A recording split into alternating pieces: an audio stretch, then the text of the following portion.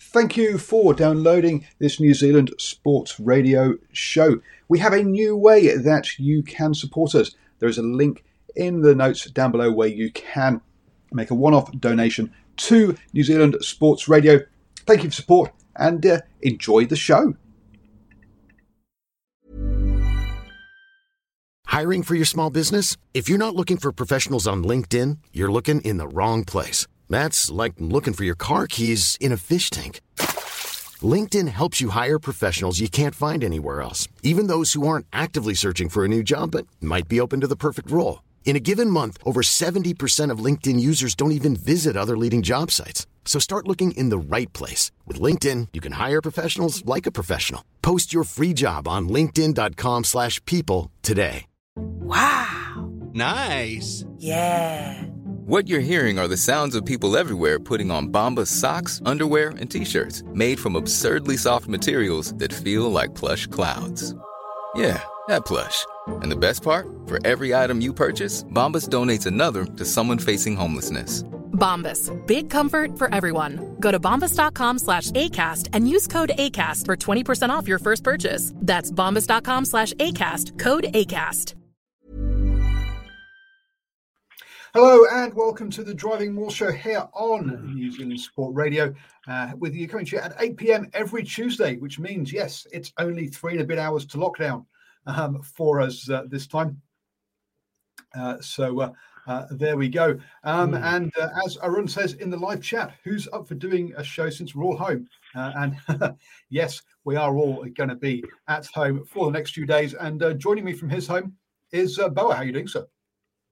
Very well. Driving back home, one of the songs which come up on my radio station, Hauraki, was "It's the Final Countdown" by Europe.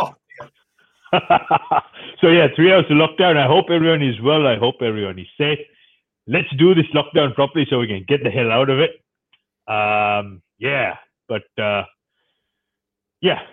Good to be on the show. I hope you're well, Paul. Thank you. Yeah, no, I'm good. And obviously you've had your drive back. Whereas, do you have a nice dinner? A short, sharp dinner. It was a bit of a roast. It's a bit cold out where I'm living at the moment, and it's quite windy. So enjoyed a nice warm roast, and I was quite looking forward to this show actually. Cool. I've had some. Actually, before I tell you this, I'll just bring Stephen Harrison. How are you doing, sir? Yeah, very good. Thank you, Paul, and good evening, Paul. Great to be on the show as always. Always a privilege and a pleasure, Paul. Yeah, we're just going through our dinners, and I've just had some real nice Coromandel mussels this evening. Yes, exactly. Some fresh Coromandel mussels. I didn't a bit of a. So there we are, all blaming you guys up in Auckland on our messenger chat, and then I find so I'm looking after my kids today because the ex is working a bit further from home, and guess where she's been working? Coromandel Town. So there we go. So, dearie me. There we go. As Boa said, let's all hope you're all nice and safe. Let's do this lockdown properly, and let's come out of it the other side as quickly as possible and back to normality. As well. And as some, good evening, folks. Sorry, I'm late. He was at the supermarket. Dearie me, folks. Look, remember, the supermarkets don't run out of food. They don't run out of booze either. So don't worry. You can get. There's no need to rush and zoom in. It will all be okay. But I guess one team that it's not all okay for has been the Wallabies over these last couple of games. Oh, look at that, smooth as. Well, I have to say, I have to confess, on my way back, I did stop at the bottle store. It's called the Bottle O, actually. There's no one there. I was the only customer. So I had the whole beer chiller to myself. And I was tempted at, kind of grabbing a few boxes. But the guy running the shop said, look, there's plenty to go. Don't worry. And, what can I say? Really? I thought you were going to say you'd emptied it and the next person couldn't have anything. I'm just looking at Bottle store robbed. Okay, but carry on. Sorry, I talking about the Wallabies. That's what the beer chiller.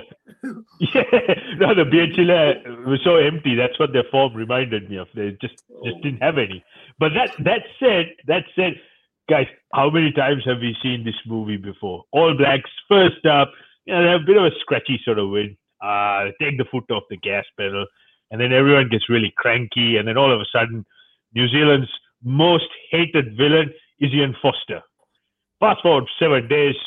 Oh, my God. It's an absolute... the All Blacks should be charged for manslaughter in the first degree or something.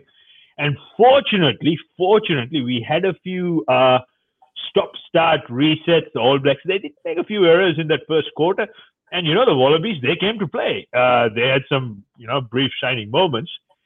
If not for that, I don't think Dave Rennie would have survived it into the next week because, reality, the way the All Blacks were looking, had they replicated that for a full 80 minutes, we would have seen 100+ scores. So I think the Wallabies were really lucky that the damage stopped at 57.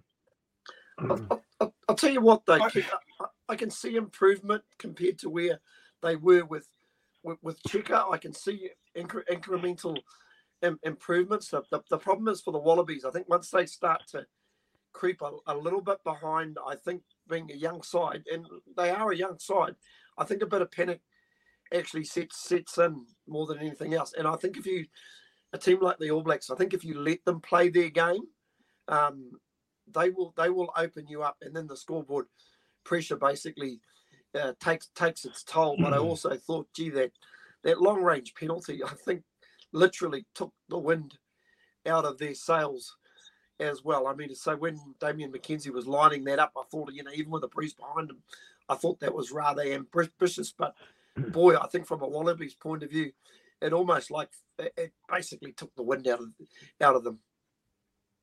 It certainly did, and it actually galvanized pretty much the crowd, everyone watching it live, because something really spectacular happened. And Damian McKenzie, he only took two big strides, and gave it a hoof. It only just went over the crossbar. It was a monumental kick, and that just galvanized the All Blacks because I looked at the stats. Every single carry, there was at least 4 post-contact meters. So every time they were hitting the first contact or the first would-be tackler, they were on average making 4 meters plus. And I think that's what really changed the whole impetus.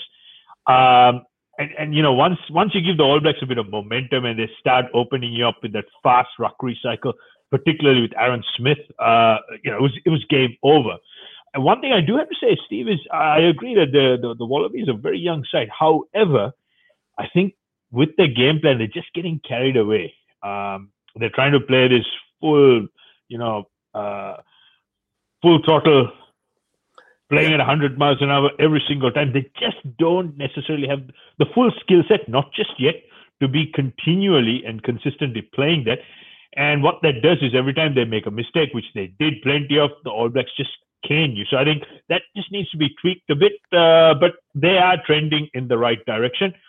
They just need to get all these bits and pieces together. And in the pivotal positions, particularly at your first 5 guys like Lola Hea, they just need to really see some significant improvement in skills like distribution, being able to get the ball as fast as they can to the edge. Two intercept tries, we shouldn't forget, and they were just absolute gifts. Those are real coach killers, for crying out loud. I think they could have played it a little bit tighter, and I agree. Sometimes you might have to kick a little bit more against the All Blacks and hem the All Blacks back down in their territory. Look, I mean, at the end of the day, it's I disagree with Bo on the 100 points thing. Clearly the All Blacks were the better team, but I guess one thing we've got to be careful of here. I mean, one of the things I've been harping on about it's on Twitter has been Rassie Erasmus needs to get banned from rugby for his stupid video. But we've said that before, or I've said it before. But also the fact that the rugby we saw in that Lions series between South Africa and the Lions was boring from both teams, right? And I'm very clear about this. It's both teams. It's not just me the Springboks. But with the Wallabies here, they were just trying to play too much rugby, as you say, Bart. I mean, the All Blacks get in front because of an intercept by Richie.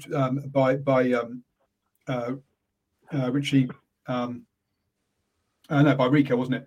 Who got the first? Yeah, Rico Ioane. On 4 minutes. Wallabies came back well. McDermott, I thought, was having a good game, and Kellaway is looking really comfortable at this level of rugby. The All Blacks get held out. They go for sticks and miss. So the Wallabies did well there. Then the Wallabies, they fake a tap and go in front of the posts. They fake sort of kicking sticks, and that ends up being they knock it on, and suddenly Akiri breaks downfield, and it's a try. Then we have the Hunter Basami trying to take on Will Jordan and trying to burn him. But you're not going to burn Will Jordan. And then straight after that, we get a try by Aaron Smith. Sees a 2-on-1 with Cody Taylor. And it's those sort of things that, as you say, knocks the wind out of the Wallabies, and then it blows out. But I think for that first, until that kind of Pasami try, and then obviously the DMAC kick comes a couple of minutes afterwards. The Wallabies aren't that far away. It's giving away counter-attacking opportunities that the All Blacks taking very well, but I don't think they're as bad as you say. They are improving, and I don't think that it really is that 100 odd points there.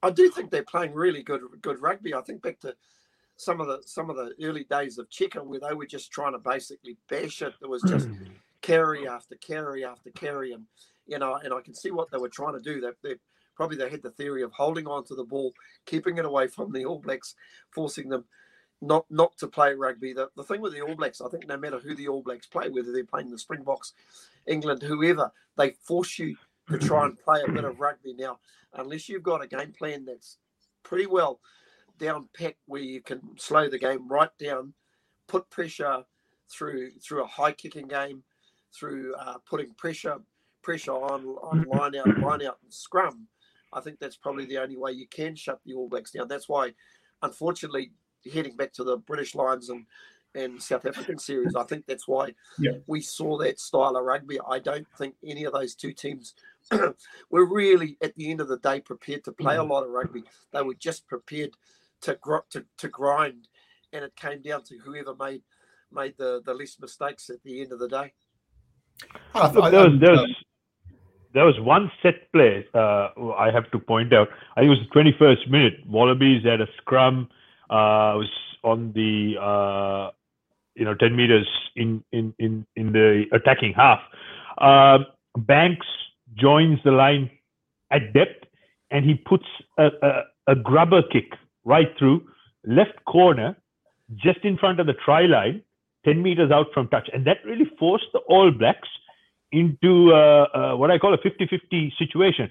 Are we going to play the ball? Are we going to let it roll away? And it didn't roll away, and it just hung in go. And that meant if you force it down, it's going to be a goal line dropout. So that sort of tactic from a set play is what you need to continually try and do, and put pressure on that All Black back three, where they have to actually try and run it out from almost the goal line. But soon as you start moving away from tactics like that, trying to run everything, that's when the mistakes start coming in. So I think from a tactical point of view, there were some significant misfires from the Wallabies.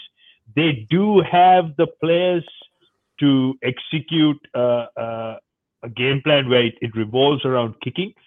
They just didn't do it well enough. And of course, the other thing I have to say is, with the Wallabies, in this game, we had 19 minutes. That's right, 19 minutes of scrum resets. That's almost a quarter where there was no active play. So hence, that's why I said, if all that was taken out of the equation, and also the All Blacks did make a few errors, we would have seen a very, very different scoreline. So that's the reason why I say that the Wallabies were very lucky. But they did have their moments. They're certainly trending in the right direction. I hope they can persist with it. But there just needs to be some tactical savviness, and they need to be planning so that they don't make this mistake again and be on the wrong side of another hiding. Now, there's a couple of things from this. Actually, let's talk about the Wallabies first, then, and the scrapping of the Giteau rule. Now, Stephen, you've been a big advocate of this, that the Wallabies should pick players from all over the world. So you're happy with what they're doing?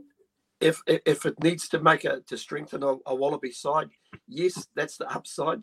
The downside, it may weaken their Super Rugby side. So it's a little bit of a balancing act. But boy, when you see the likes of the Arnold brothers and Skelton playing in France and playing really, really good rugby, and these are terribly big men.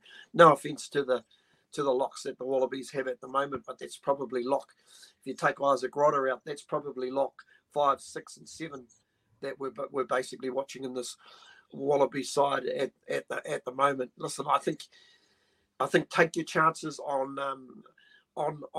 Super Rugby. Hopefully the fact that Super Rugby will be based around Oceania might be enough just to say to those players, you know what, let's stay in our own country and don't look so much about the rugby. You know, given what's happening with COVID, it just might be enough to keep these guys a little bit closer to home. Yeah, I think that's to me that's the real problem if they go down this route, a bit like South Africa has done already, of selecting. Doesn't matter where you are, is that the Super Rugby side is going to drop, and then what kind of attendance, what kind of aspiration are you going to get from local kids wanting to play rugby if they see the Super Rugby sides getting beaten all the time? So it's a bit of, but so I think trying to keep their players in country is a good point. But you say that it seems to be locked. Look, I don't think there's any other position. I mean, sure, Karevi is about to head the thing has obviously been available for the sevens, and that will come back into it. You've got Koroibete about to head overseas, but on the whole, apart from locks, there aren't Wallabies, that many Wallabies overseas who are demanding or holes in the side. But you're right, they do need to strengthen their locks piece. Unfortunately, I just hope it doesn't involve basically the Super Rugby side losing all their players. Yeah.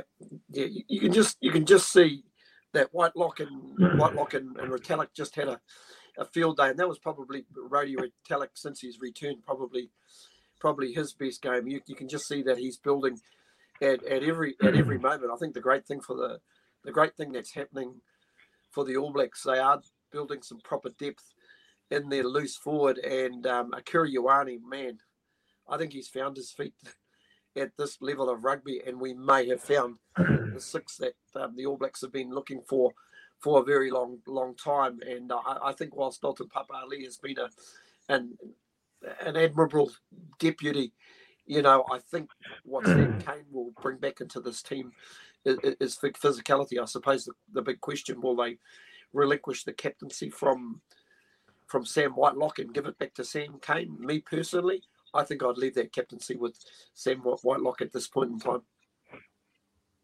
I fully agree. I think Sam Whitelock, his last 6 games, outstanding form, and he's picked up that same Super Rugby form, just rolled right into it.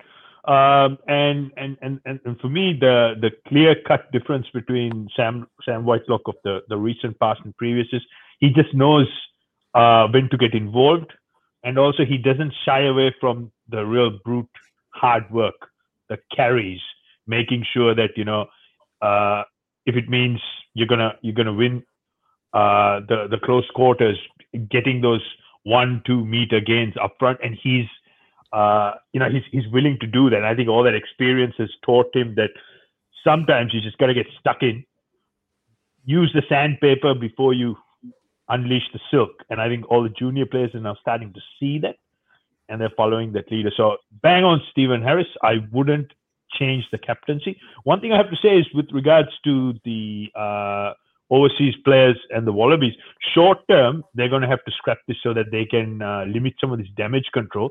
But I think long term, they need to look at revamping their local competitions, much like what we have here with the NPC, so that it does not take away the pathway for some of the homegrown players.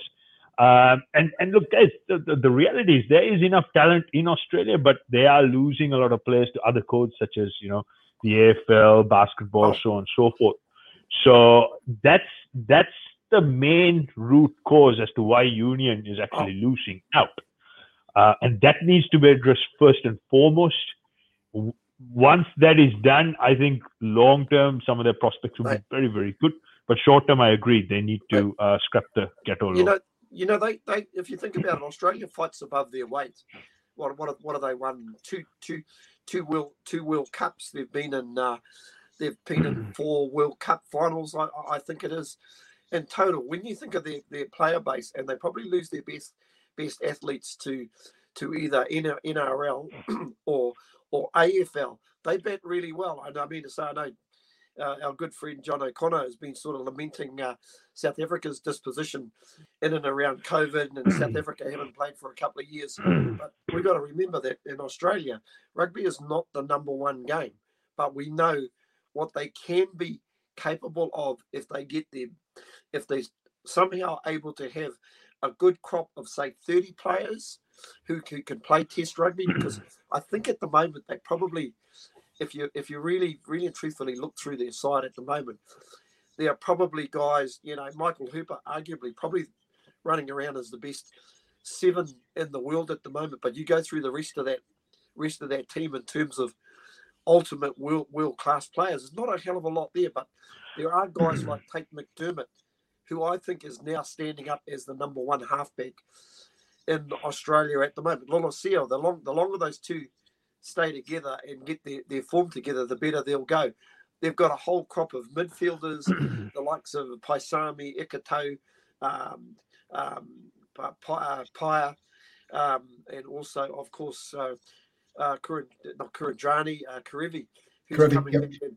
For them, the problem is a little bit like the All Blacks problem for the last few years, where the All Blacks couldn't work out who their best midfielders. They need to settle on that midfield, because at the moment, I think Banks is probably their best fullback. Callaway, to me, has been a revelation, especially after watching him play for Counties Manukau last year. Man, I didn't think he had that sort of game in him, but boy, he scored 2 tries that have been well finished and hasn't looked out of place at that level of rugby. But if you were picking a World 15, a second World 15, a third World 15, how many of those players would make that current team?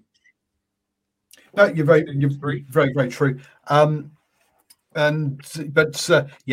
do think the NRC and the scrapping of the NRC has been a massive problem. It will be a massive problem for Australia going forwards, and it's why we've seen there's about 5 or 6 Australian rugby players who are playing now in the NPC this year. So because there's no rugby for them in Australia at this time, so how do you develop your game? Oh, exactly. You know, to go one step further, there might even be a lot more, Paul. You've obviously got the likes of Sam Kidd, who basically came home to play for Northland, but on Saturday playing for Auckland B was Robbie Abel, who's been round the traps in New Zealand here. He's been with Northland, he's been with Auckland, but he's also been with the Brumbies, been with the Rebels, and he's also been with I think maybe the Reds. I stand to be or the Waratahs. Beg your pardon, but Albert Ane, who's also played for the Brumbies and the Rebels, was also playing for Auckland B on Saturday. You know, seriously. Yep, but having the NRC revived would be good, but I just don't see how it's actually. It just doesn't seem to be on their radar currently. By the way, on the ghetto law, they're looking at opening it up, but not making it entirely open. So that it's they're going to look at it, but it's not. They'll still, I think, base the team around home-based players with a few extras where they see the need. But even those players that have gone overseas have been home-based have learned their code at in Australia, then gone overseas. It's not like Scotland going and getting Sean Maitland or WP Nell, all these sort of players. They've all got to come through Australia at some point before heading overseas in that one. But as when you're talking about locks, it's very true that Aussie rules, the body size or the body shape that you're looking at for lock is perfect for Aussie rules, and that's where they're going to go initially. So, yeah, it is a problem, a unique problem for the ARU. Bringing it closer to back home, then, and Simon says that one thing he found annoying was that TJ was allowed to play for the All Blacks, and he hasn't played an NPC match yet. But then again, so is Beauden Barrett, so is Brodie Retallick. TJ seems to be the one that's getting the flak, boys, not the other guys. Sure, his contract situation was slightly different, but at the end of the day, he went to Japan, has come back, and has gone straight back into the side, just in the same way that Brodie and Beauden has. So, do you think it's a bit unfair, the flak that TJ is getting? So let me answer that question, Simon. Look, that's a very valid answer, and I'll tell you where all this is stemming from. So this is all to do with high performance with NZR, i.e. the All Blacks. I can understand fully well why TJ was brought into the fold. Foster and his co-coaches, they wanted the experience. They wanted to make sure that they had the Bledisloe in the bag, right?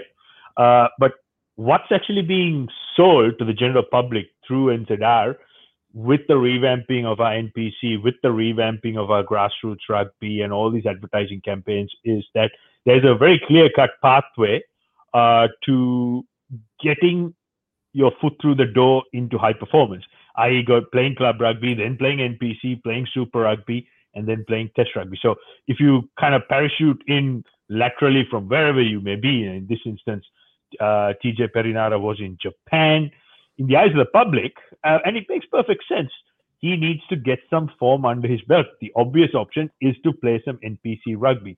But because high performance will tinker with this whole process, they will pick and choose who, when, and what they want to do. Now, that is at odds with this whole grandeur of vision they've sold to the rugby-loving public and community, that these guys have to go through this path. So this is where the issue is, ladies and gentlemen. So long as we have situations like that where we have X-Factor superstars going overseas, doing their sabbatical and coming back, we will continue to see that. Now, next year we have is it Damien McKenzie? So McKenzie's off. So, he'll be in a similar situation. The reality is when you go and play in Japan, it's a far lesser intensity. So when you come back into New Zealand, you have to repatriate yourself with the pace, with the level of contact, and with the level of rugby IQ you need. So it is a bit of a gamble when you fast-track players who haven't had that form, the build-up into your test side. But on the other hand, guys like TJ, they have enough experience to come and do that.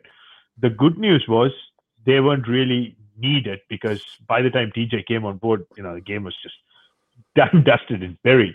But I think a little bit more transparency from high performance to the general public and rugby community in New Zealand will go a long way, kind of, easing all the kerfuffle and the noise around situations such as this. Yeah, I think the intensity up in Japan is pretty high. The speed of the game is fast, but the physicality isn't there. It's a different type of it's a different style of game that they play. But from what I understand, from sort of hearing from people like Wayne Smith, etc., that the pace of the game up there is perhaps even faster than here, but it doesn't have the intensity and the physicality. I think we saw that with Brodie Retallick in the first couple of tests that he played, and that he's got used to it now. Now, and Simon makes a good point that Barrett and Brodie had permission to go on sabbatical, whereas TJ's contract came to an end and has then had a new contract signed. To me, that's a bit of semantics at the end of the day. And he says, look, he wouldn't think that RTS should go straight into playing. Well, true, but he hasn't got the skill set to do it. He has to prove the skill set. He hasn't proved, whereas TJ has got the runs on the board. He's proven he can play at this level.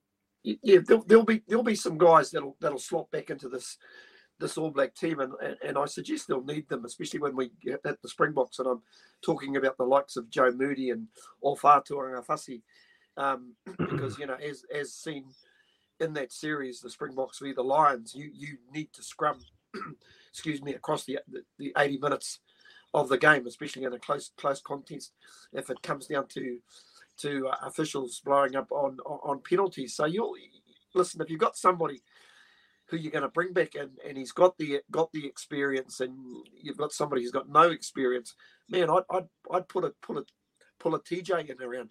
And besides, I probably think the next halfback in the pecking order, I think we know that Bryn Hall's probably going to be heading off seas next year. Mitchell Drummond's been thereabouts. I think if you probably had somebody like a Folau Fakatava fit and ready to go, he may have been the next cab off the rank, that they might bring a new guy in. But I think it's best to bring an experienced head back into the team, especially if you want to make a statement. The All Blacks weren't at their best in 2020, and I think Foster is just basically trying to eliminate a few bad memories from 2020. And Ellie said, transparency in rugby, good luck with that. And it's very true. We don't get much transparency in rugby. Us here or at New Zealand Sport Radio, we're trying to improve that. So if you'd like to get a little bit of transparency, then there is an interview I've done with Cam Bell, who is the CEO of Northland, about grassroots rugby. So go check that out. That's on our Facebook, YouTube, and podcast. Today, I had a chat with Aaron Lawton, who is the CEO of Counties Manukau, and I will be again. That will be published on Thursday. So have a look at that one. And I've also got Mike Rogers from Bay of Plenty saying he'll have a chat with me as well. Also, I've been in touch with New Zealand Rugby because apparently they are doing a review of the future of rugby clubs. And I found the guy who's heading that up. He has palmed me off to his media person. So we'll see if we get, or his communications person. Sorry, let's get the terminology right. So let's see if she'll put me in touch for an interview around that, about the future of rugby clubs. So, but we're trying here to do that. And for us to do that, you know what, folks, it does take a lot of time and effort, and we really could do with your support. So head over to patreon.com/NZ Sport Radio to help me bring you that transparency, those views with those administrators in rugby. And a nice old grin on your face there, Stephen. Yeah, if I didn't know any different, Paul, I'd almost swear that Paul's been getting some media training over the last week. Some of his segues and his transitions into other subjects, I've got to say, are very, very smooth. So I absolutely applaud that, Paul. Very, very classy. Yeah. And thank you, Stephen. And LB also did ask us about the question about the Springboks versus New Zealand, where that game's going to be. Right. Let's be honest, folks. It's not. No. I think we do know. We can make an educated guess on this one, folks. Quite clearly, Australia, particularly in New South Wales, has admitted defeat to the Delta variant of COVID, I believe. And so the travel bubble with Australia is not going to reopen this year. That basically means that the All Blacks will not be coming back to play rugby in New Zealand this year, and therefore all of the Rugby Championship games will happen in Australia. We already know the Argentinian ones will, and effectively the Bok ones will as well. They will probably happen in Perth and in Western Australia, but I think it's fairly safe to say that New Zealand is not opening its borders until we're the 80-odd% vaccinated, which isn't going to happen until the end of the year. So sorry, folks, no more rugby or no more international rugby in New Zealand. It is good news to hear that they are looking at how they can try and get the Wallaroos versus games against the Black Ferns to happen, and if not, we'll see a repeat of the Black Ferns versus the New Zealand Barbarians like last year, before they're trying to send the Black Ferns off to Europe on a November tour. But I think it's safe to say, I wouldn't put any money on the All Blacks playing in New Zealand again this year. No, very, very unlikely. Just with obviously what's happened today, it's just going to set everything back that much further. And you're right. I mean, 80% vaccination rate. That's right now. It's a very long way off. So yeah, bit disappointing being a rugby fan not to see the All Blacks play here. It's a shame that the Wallabies didn't agree to play all 3 games here. Had that been the case, it would be probably, a very bad tour for the Wallabies. They would have probably got another thumping. But then hindsight's a wonderful thing. We're in lockdown now, so that would have impacted things as well. So looks like Optus Stadium in Perth is the most likely scenario. However, all this is COVID dependent. So let's hope that it doesn't spread to Western Australia. And the reality is, any rugby is better than no rugby. So let's hope and pray that. You clearly didn't watch any of the Lions tour or Test matches. I was talking about the championship. I was talking about the championship. I was excluding. Yeah, that's what I'm saying. That just put me to sleep. That was like watching paint dry and grass grow all in one. So yeah, let's just wait to see what happens. But most likely Optus Stadium. And the good news is the South Africans might actually have quite a few fans in Western Australia.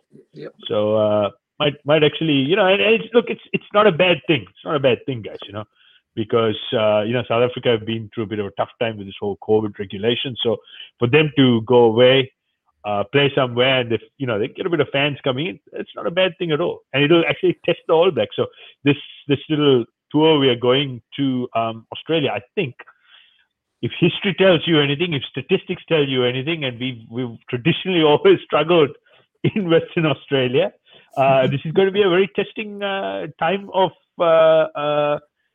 Ian Foster's career, because I'll tell you this: 57 will be very quickly forgotten if you have a bad half first up in Western Australia. So let's hope that's not the case. So Scott Barrett, you're lucky because during the Rugby Championship, they are having the 20-minute red card rule. So that is just for the Rugby Championship, folks, not for any other forms of rugby globally. Paul, I was going to say, whilst the All Black performance on Saturday night was aesthetically pleasing, something that wasn't aesthetically pleasing, and it's, to me, a real ball drop by the New Zealand Rugby Union, was the choice of venues for this Wallaby All Black test on the weekend. It'd be remiss of us not to mention it, but I just thought it was a horrendous mistake to basically try and milk this venue again. After all, basically this previous venue or the previous week had been booked out, and obviously they got close to a full house at that game. But to basically to go to that same well again was really disappointed, especially when you took the game away from Wellington. You could have taken it down, 120 odd K down the road to Hamilton, and I'm pretty sure you would have seen a big crowd there, because I think probably really the only downside, the only thing for people watching around the world would have just been the disappointment of just not seeing a full house for what really was a very entertaining game. Yeah, so quickly, just folks, to the background on that. So LB asked, why did they move from Wellington? Well, the game was moved forward a week, so there was than it was going to be, I believe.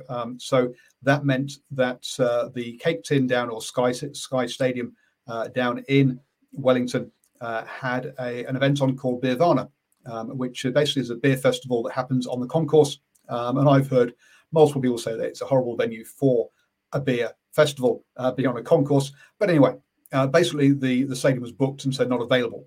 Hence they couldn't be held in Wellington. So what we had was in Bledisloe Cup 1 a crowd of 47,000 in Eden Park, and in Bledisloe 2 a crowd of 25,000 in there. So a drop off of 22,000 people. Now that 25,000 is still a bigger crowd than you would have got at the 20,000 you would have fitted into FMG Stadium. or the 18,000, I think it is, you get into the Orangery down in Christchurch, for example. So from that point of view, even though it looked like a half-empty stadium, which it was, the crowd was still bigger than you would have got at those locations. So from a, I think it was that maybe the venue wasn't necessarily a mistake, but I think the way they went about selling tickets was, I think they had basically three options. One was take it to somewhere like Nelson and do a double header with an NPC game, for example. Number two was do what they did, or number three was to give away / reduce ticket prices. Now, the reason they didn't do that is, I guess, a couple of fold. One, they don't want to devalue the All Blacks product. Hence, if someone pays $25 for a grandstand seat 1 year, they're going to always want to pay that price. Plus, also, all the people who went the week before who had to pay $115 for that ticket, would they have complained about would they complain about the reduced ticket price the following week? I don't know. A couple of points here saying that the FMG is 25,000. It is when the stadium is fully open. Unfortunately, due to earthquake issues, one of the stands isn't fully open anymore. So that means that the capacity is down to 20,000. But yeah, so to me, I think taking it to someone like Nelson, no, probably not Palmerston North, would have been they've had experience of hosting a Hurricanes game. So they've had they've got recent big match kind of experience or logistics to put in place. That's where I think I would have liked to have taken it to. But yeah, I can see you wanting to get in there, Stephen. I was going to say, on saying that, I think if the All Blacks were playing the Springboks in 2 Saturdays from now, I think it would be a sellout. And yeah, sometimes you can try and milk something for what it is. I think the public are not stupid as well. They probably know that the All Blacks have still got the wood on this Australian side, but there'd be nothing better than smacking the Springboks in the eye. Certainly, it'd make our rugby chat room a much more comfortable place if that was to happen, because I think silence is the best form of revenge, if you know what I mean, guys. But hey, Paul, I just noticed the time, and it might almost be their time to start to move along to Farah Cup, I reckon, eh?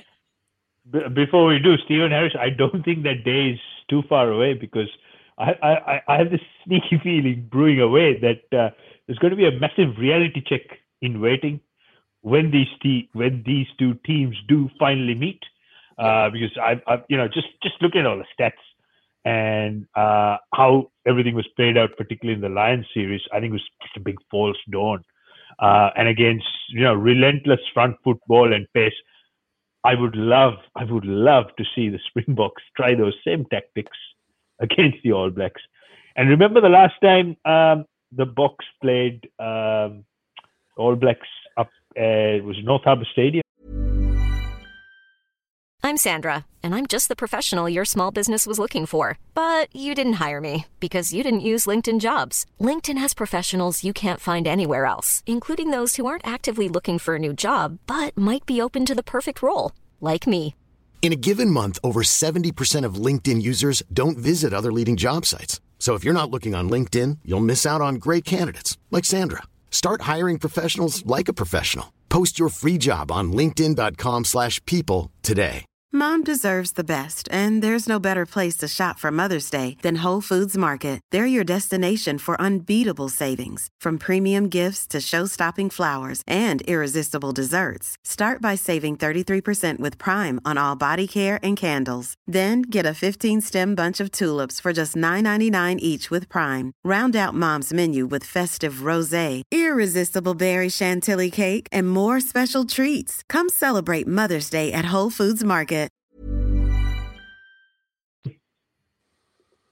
And it was on the back of something very similar. We all saw what happened, so history, I feel, will repeat itself again, albeit in Perth. Don't mention that, because it was a record scored, and we don't want to offend anybody. Okay. Anyway, I just thought I'd throw that in. Yeah. And sorry, I've just got an email through saying about whether I can work or not under this. So apparently, I'm an essential worker going forward, so I will actually be at work the rest of this week. So there we go, folks. Don't forget your mask.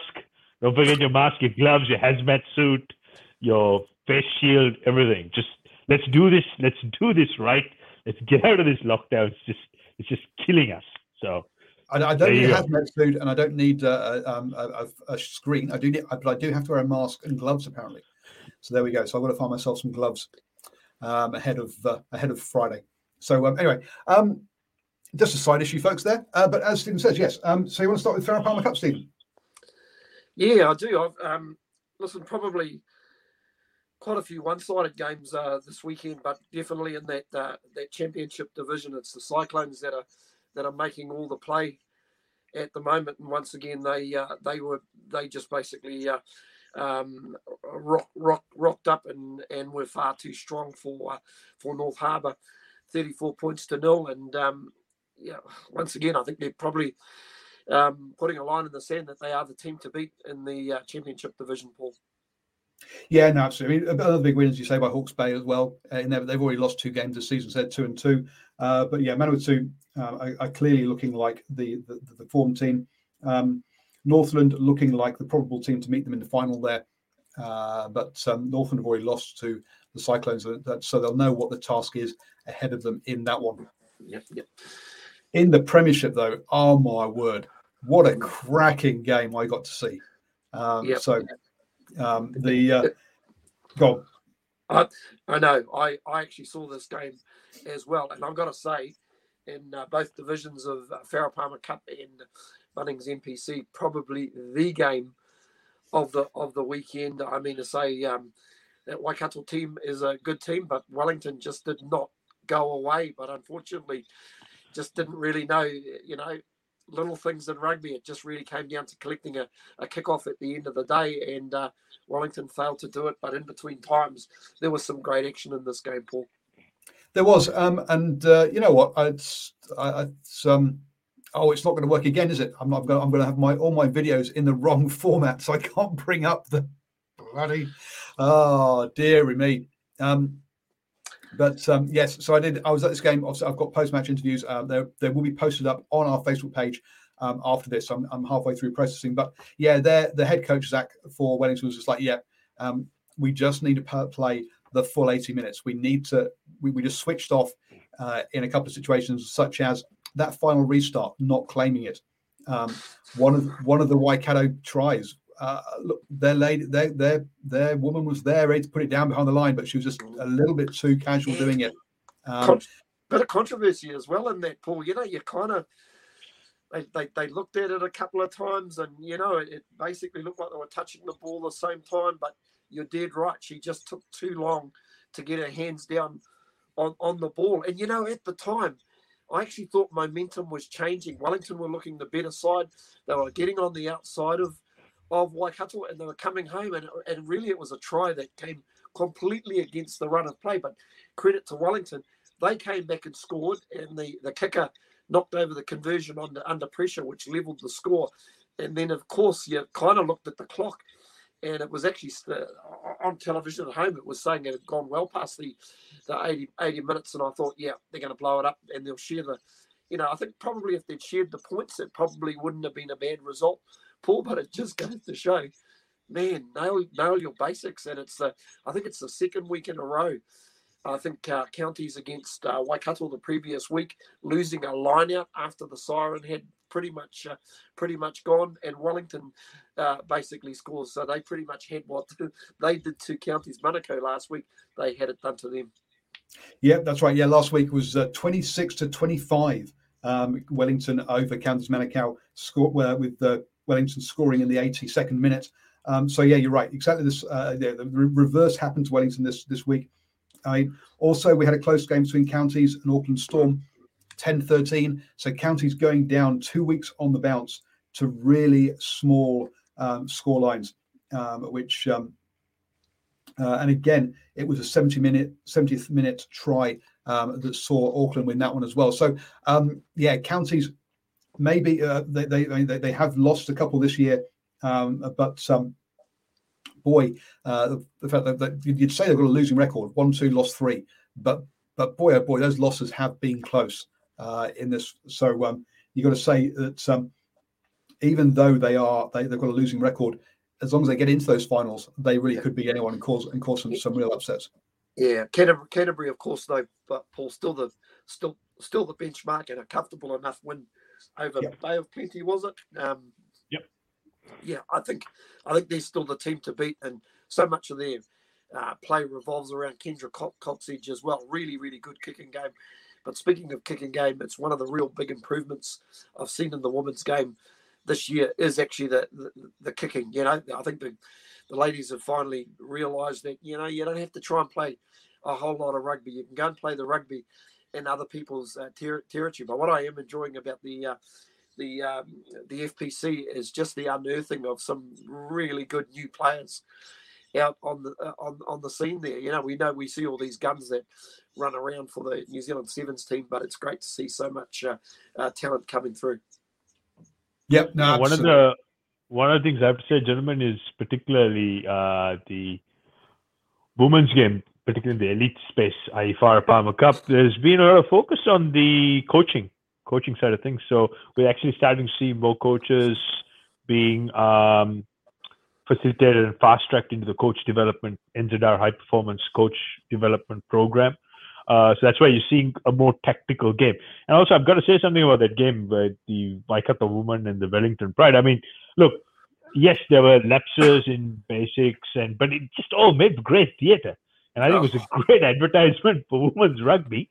And if you actually want to bring the punters to the turnstiles and eyeballs on the TV screens, those sort of games, and, you know, styles make fights, styles make matchups.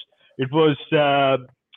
you know, there were periods where, you know, a team went to sleep, you know, that forced the try which wasn't given. I had a very close look at it. I would have given it. But look, it all made for great viewing. So for people who are new to the game, who want to get involved in the game and who want some of the, you know, the younger girls, the children getting involved in the game, that was a fantastic advertisement. So, whilst the coaches might say, yeah, look, we can't afford to switch off, I think it was a wonderful thing. It just made for this great, fantastic, you know, photo finish, and I loved it. What can I say? As long as every venue has a defibrillator machine for coaches with heart conditions at the end of games, because quite frankly, mate, I don't know if it'd do anything for my heart. It was it was a brilliant game to watch and interview players afterwards and coaches. So do I say that those will go up on the Facebook page this evening. The other thing though, and talking about coaching in this level, people go, oh well, look, the standard isn't as high. Well, okay. A number of things here. Number one, they're not professionals. They're not full-time players in the same way that a lot of some of the men are. And secondly, they don't have the same coaching resources. I remember having a chat now to one of the Canterbury players. Now this might, I can't remember if this was last year or the year before, but they were like, "Oh, we've had a scrum coach for the first time this year." I was like, "Pardon?" And then I started talking to the head coach afterwards about and say, "Hey, look, I hear you've got a scrum coach. That's fantastic." He's like, "Yes, he's volunteering." You're like, "Whoa, okay." And you think of a men's team and go, "What? You don't have a scrums coach? Where's you've?" So the difference in level of coaching and just raising that level of coaching will make the game a lot better. And so it's good to hear that it's heading in that direction. I would still imagine that they don't have a full paid up. Every province doesn't have a full paid up coaching squad in the same way that the men do in that. Of course, long way to go. But what we're actually seeing, Paul, is at all levels of the game, we're actually seeing more female coaches and male coaches enter at all age grades and varying ranks, wanting to coach the women's game. So I think that's a huge plus. And what I'm finding is particularly with the senior to elite level coaches, the Wahine are far more receptive and actually want to learn some of the skills which are taken for granted particularly in the men's game. So they're focusing more on skills, being able to play a more tactical game. Hence why we see players like Kendra Cocksedge. In my view, she's one of the best rugby players, both male and female, on the planet at the moment, because you're creating players who are skill-based, who have a better idea of what game management is all about, and that just filters down right through to the age grades. And we see some of the younger girls playing the game, wanting to be the next Kendra Cocksedge. Pretty simple logic.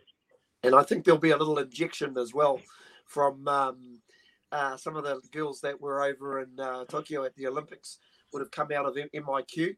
And I think they were released on, might have been when it was Monday night. That was last night. So it'll be interesting to see if some of these girls get released into the respective provinces.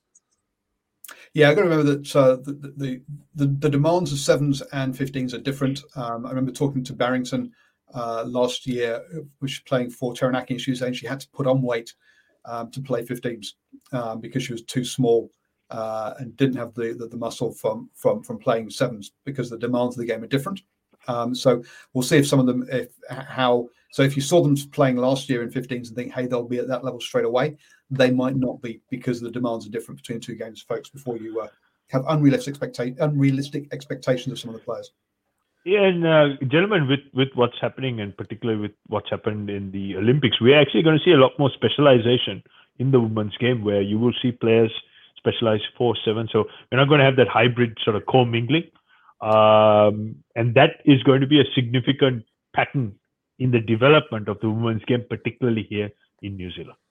I think we've already had that. I mean, you look at a bunch of the sevens players, and you ask and say, okay, how many Farah Palmer Cup games they played, and until last year they hadn't. Right? It was only because of COVID and the fact they couldn't go on a HSBC series that they were released for 15s. Otherwise, they don't. They don't touch 15s. Some of them will come back to 15s for a World Cup. We do a Rugby World Cup next year. I mean, obviously, I've gone blank. Northern lady. Rugby player. Crystal Murray. No, who plays sevens currently. Tyler Nathan Wong, Portia Woodman. Portia Woodman, there we go. I mean, Portia Woodman clearly has come back for each of the Rugby World Cups and has played and has been big in both teams. But your other players quite often are not don't cross over. She's one of the few actually that does in that point of view. So and I've forgotten who I did an interview with someone from Bay of Plenty, and it was her debut in Farah Palmer Cup. She says, "Yeah, I've not played 15s for 6 years because I've been playing sevens the whole time." So yeah, no, it is it has been specialised. Last year was the exception. And this year, some of them may come back because they're trying to get into the Rugby World Cup, but otherwise, I wouldn't expect them to come back into NPC, to be honest. FPC. So NPC, counties. Oh dearie me, in a bit of trouble. Harbour getting the win there, which is good for them to get their first win of the season. Counties, their head coach really was very upset after that one, and you'll be able to hear how upset when I put the video up of my interview with him. Unfortunately, he has, unfortunately for Counties, he's been announced now that Ross Filippo is heading over to Harlequins next at the end of the season. Two or three quick points out of that game. You know what? You get 3 points on offer in an arm wrestle. You take them every day of the week and twice on Sunday. Simple as that. You know, that game was never going to be an open game on a sort of dewy night on down at Ecolite Stadium. Other key factors for me, I thought the two Bryn Hall and Bryn Gatlin, I think they managed that game well enough. Bryn Hall especially, you could even hear through the mics, a lot of talking from the halfback, keeping that organisational factor going for North Harbour, and of course they get one opportunity to score a try and they nail it. Listen, full credit to Moses Leo, who was basically making his full debut. He's a boy out of Takapuna. He was the outstanding centre in Takapuna North Harbour Club Rugby last year. He's been played out of position, but I watched him all night, got a bit of time for this kid, chased every kick, and basically put a lot of pressure on the receiver. And he had one glimpse with his attacking game, brilliant thrust with his pace, and of course the offload. But boy, got to give Sean Stevenson some credit for taking that pass. Unbelievable skills to take it at pace. And really, that was the story from a Counties Manukau point of view. Their best player, and I'm still scratching my head why he wasn't the starting number 8 the week before, and that was Hoskins Satutu. Showed his class on the night. And guys, I think that virtually sums that game up. I just want to think about these two sides. Have got quite a lot of young players coming in, and quite a lot of debutants this year with little experience. You've mentioned one, but I mean the kicker. Again, playing out of position, Halliday, who's actually a fly half normally, or fullback, but playing on the wing. Another young guy playing out of position. So yeah, I think two sides have got lots of young players in it. You can kick a rugby ball, that's for sure, Paul. Yeah, for me the biggest difference was the level of skill in the catch and pass. If you actually, I cut some video and was looking at how the North Harbour boys were doing it. You know, you had guys like Bryn Gatlin who could actually catch the ball with their fingertips and good, strong base, the hips, moving the ball nice and crisp, and particularly that pass on a wet night. Sean Stevenson, all that experience, caught it just slightly behind his shoulders, but he didn't stop his momentum forward. He hit the ball at pace. It was all over. But if you look at the Counties boys, number of occasions, the passes were loopy. They were a lot slower. And frankly speaking, it wasn't up to NPC standards. So that, for me, was the biggest clear-cut difference. And, of course, as you rightly mentioned, Mr. Harris, the Bryn show, I think the game management was fantastic. And particularly Bryn Gatlin, his game management, he is your quintessential tradesman at NPC level. He's so good. He understands which part of the field you need to be playing the ball. He understands the resources, his teammates. And he's the sort of guy, you know, if you're a forward, he's your dream first five, because he gives you so much meters where you can kind of cruise in from stoppage to stoppage. And he gets you playing your best footy in the right part of the field. So I think Bryn Gatlin, for me, that was a very simple but virtuous performance. Yep. Tasman edged Auckland 16-11. I'll be honest, I haven't seen this one. But Parry Parkinson, yellow card after 80 minutes. Too late. Too little too late from the referee there, maybe. I'd say I've not seen this one. But it looks like, oh, wow, a comeback win. Auckland leading 6-11 at halftime and didn't score a point in the second half. Jeez. Yeah, beautiful day down in out of Trafalgar Park in Nelson. But boy, I think for this Auckland team, a little bit of a missed opportunity here. And speaking of opportunities, you know, we're probably giving Harry Plummer a whole lot of credit for his kicking performance the week before against Canterbury, but and even what you might call stellar conditions, just missing a couple of key opportunities. But there were times Auckland, they seemed to be getting it together. They were able to put some really, really good facets together in this game, boy. Yeah, certainly. It was just lack of execution. And for the manpower they had, it was very, very, very disappointing. And I have to say, if you're bang on the money there, right? I mean, first up, you get an opportunity like that to topple a team like Tasman at home, you've got to take it with both hands. I think Coach Alama Remia would be really, really disappointed. One thing I have to say, with the DMAC penalty, 59 out, hopefully all these coaches and playmakers and players in the NPC have taken note that when you get a chance, take the points. Get ahead on the points, on the scoreboard, treat it like a final, treat it like a knockout game, get ahead, play the clock, play smart rugby, take the points. So I think that's one area. There are a number of opportunities where, given that on the back of a good kicking performance, Harry Plummer had ample opportunity, but they just chose to put it into touch, and then surprise, surprise, they screw it up quite literally, and they give possession back into Tasman. Tasman quality side, great game management, and they just they hung in there. They're like that pit bull terrier. They just didn't want to go away. It wasn't the prettiest win, But end of the day, a W is a W, and winning over a side like Auckland, fantastic result for Tasman. Oh, that game, and like Auckland had the breeze in the first half, and probably played enough of the game in the right territory, and of course took an opportunity from a really good set piece play off the back of the line out, bent the line really, really well, and and finished it well, and probably 11. What was it, 11-3, I think it was, up at halftime. Just probably wasn't really enough points, or enough points to put scoreboard pressure on Tasman. And if you leave the door open for a team like Tasman, they'll basically take it. Guys who are normally quite reliable. Rayasi probably didn't have his best game either, but I must admit I've actually been really impressed with Jonathan Ruru, who's seems to have carried that form over from Super Rugby. Well, he's wanting to get involved. He's wanting to play. And again, with those sparks of energy, there were two very kickable points, two kickable penalty goals in the first half. And had those two been slotted, it would have been 18 points. It would have been a different result. So again, it goes back to do the simple basics, right? You get an opportunity at goal, kick it, go, take the points. Take the points. Throw in the conversion that was the try just before halftime by Rayasi was scored mid-22 and sort of goalposts. You've got to knock those points over.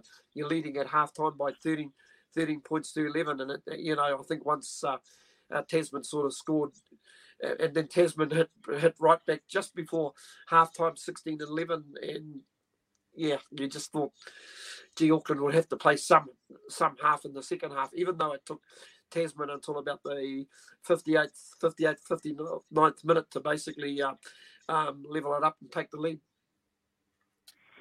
Yep, so missed opportunity there by Auckland. Next up, Canterbury. Will they be regretting letting Brett Cameron go to Manawatu? Manawatu, to me, have been the surprise package of the season so far. Pushing. Well, okay, it took a late try for them to get back within three. Sorry, but with 3 minutes left on the clock, they're only 3 points down. Manawatu on Canterbury. Burks missed a couple of kicks. Boy, oh boy, that would have been a famous victory by Manawatu. It's still a fantastic performance for them.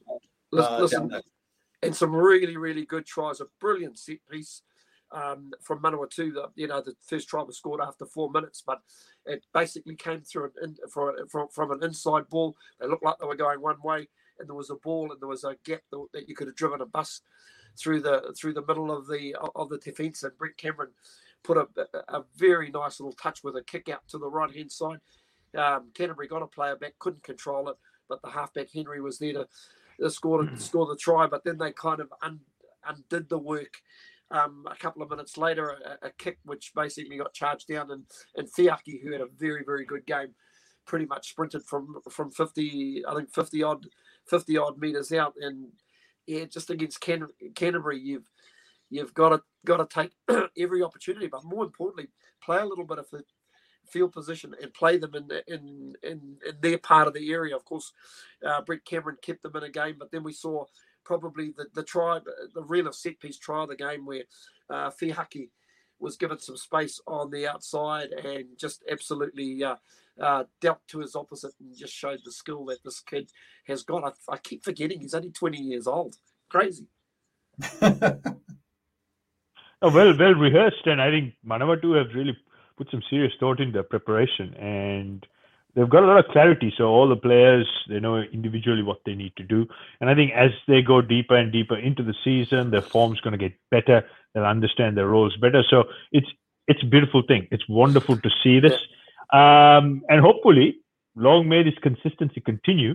And we might, I'm not trying to jump the gun here, but I don't know, maybe we might see a little purple patch, something special starting 2021 with Manawatu, the Turbos. Yeah, just before I go, last week, Seamus Hurley-Langton, the number 7, was very, very impressive against Counties Manukau, and once again, he put in close to another man of the match performance. And we're talking about a player who was drafted out of Wellington Club Rugby. So full credit to Peter Russell, the head coach, for basically having the eye to select that sort of talent unwanted by Wellington. But then again, why not when you've got the likes of Duplessis Kirifi running around? But I'm pretty sure we'll have plenty more to say about his form in that Waikato Wellington game. And therein lies the answer. Pete Russell, very smart operator. I mean, if you recall some of the stuff he did with the Magpies when he was at the Hawke's Bay.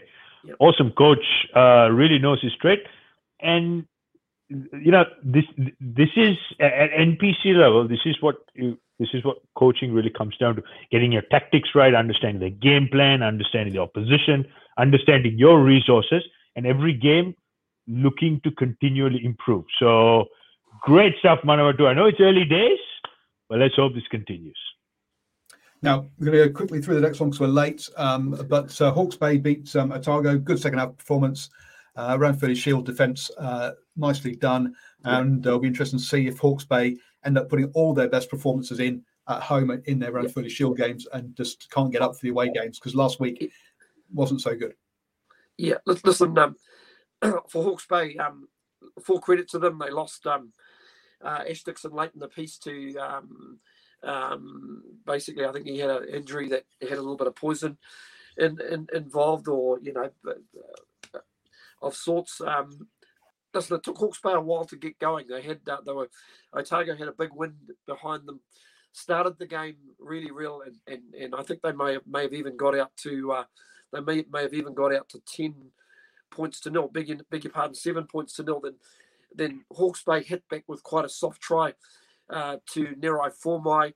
But the problem is for Otago, for all that field position, territory and ball, they just weren't scoring enough points, and I think they probably missed a couple of their key players. Jonah Nareki, of course, out for the rest of the season, and of course Josh Ioane not playing. And just to add insult to injury, Hawke's Bay, who'd really only visited the Otago 22 twice, pick up a try to Lolangi Visanier, and once again the defence with a little kick in behind, nowhere to be seen. And I think going in at 14-7 at half time, we know Hawke's Bay are also a second half side, and I think the ink was probably already penned by then. So I'm glad I said we'll zoom through this one and rather than getting the full breakdown from you, Stephen. But no, I'm trying to get past it. I got to give all these unions some love. The Waikato versus Wellington. Then I did a preview on SENZ for this one on the old radio, real radio, and I said, "Oh, look at this! This is one that will be pretty close. Two very good midfields. Only for Wellington to zoom out to a 34-8 lead at half time." So I put on Twitter, "Don't listen to my preview because it's wrong." Only for Waikato to come back, and it was a close one in the end. So, I didn't know what I was talking about after all that, but really impressive. In that first half, a discipline from Waikato, real problem. Karifi having a great game. He comes off early in the second half. Ruben Love comes off, who's also, I think, someone that we've sort of learnt about this year through Super Rugby, but we're learning that he's a decent operator at this NPC level, where he's got a little bit more time and is getting some good experience in. So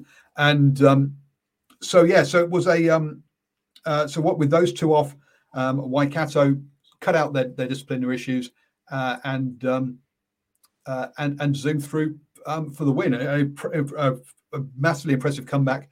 You could have got Waikato at $23 at half time at the TAB.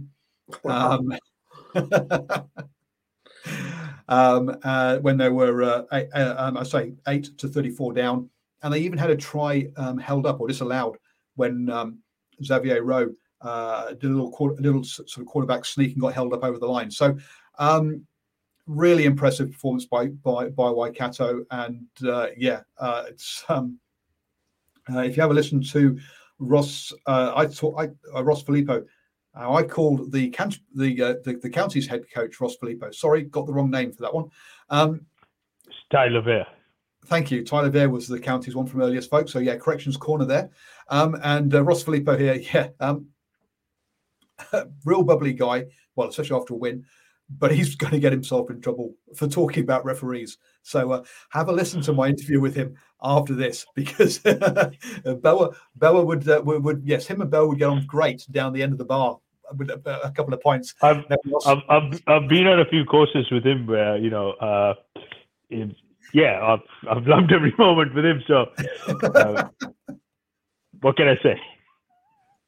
So we were talking about Waikato versus Wellington in the Farrer Palmer Cup being game of the weekend, but this was also an absolute cracker. It was a real treat for me to be at FMG Stadium for both of these games this weekend. Any sort of final points, Stephen? Yeah, I watched. Obviously, really disappointed with Northland's shift. They're having a lot of injuries at the moment. Oh, sorry, I was going to say we've got two more about this game.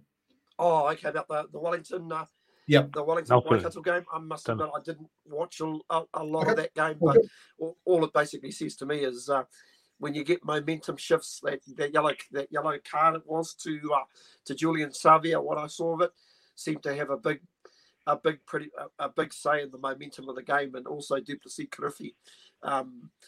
Kirifi going off was a big one. Off. It just basically meant Waikato just seemed to dominate that breakdown, and boy, some really good injection from the koro of the Waikato team, Liam Messon, when he came onto the park. And the old boy got a try as well. At the same time as that, I think was Southland versus Bay of Plenty. Bay of Plenty getting a big win over Southland. They're 11-31. Not a surprise, really. Bay of Plenty, a premiership team that we're expecting to make the finals. Southland, a championship team that we're not expecting to get promoted. So, look, I think the kind of result we expect when we look at the quality of cattle, the spending that power that they both have, unsurprising there. Now, unfortunately, due to lockdown, we're probably not going to get to have a chat with the with Southland. Steve and I are both hoping to be at Harbour versus Southland this Friday, but to catch up and find out what's going on down there. But I think you've had a quick chat with the head coach down there recently. Yes, I certainly had a brief chat with him on Monday, just to talk about the game, and really at the end of the day, it came down to really little moments for the Southland team. They at the 67th minute, they were at 17-11 when Marty Banks kicked the penalty, but it was only a minute later where they basically didn't mark up on the blind side, and probably the star turn of the match, Fijian winger Onisi Ratavai, who was just an absolute beast. Whenever he touched the ball, he was part of the Flying Fijians squad when the Fijians took on the All Blacks. Boy, just an absolute brilliant pickup, because he gives them real X factor out on the wing. He had a big say in the first try that was scored by Mitchell Karpik, and 10-0 with a bit of a breeze behind them in the second half, Southland. And once Ratuvai went over in the 68th minute to push it out to 22-11, Caleb Trask with the conversion, that pretty much was the game. And of course, the yellow card to Charles Alemalo for basically he got cleaned out on the side of the ruck, but unfortunately retaliated by putting his man into a player's face on the ground. So he received a yellow card. And of course, the replacement Broughton, who was making his debut for Bay of Plenty, pretty much iced the game in the 78th minute to take it out in the conversion to 31 points to 11. Sometimes rugby is so cruel. I think Southland deserve to win, to be a little bit closer with all the effort that they put in. But listen, credit to the Southland side. They are not going to be an easy side. They are no longer the easy beats they were 2 or 3 seasons ago.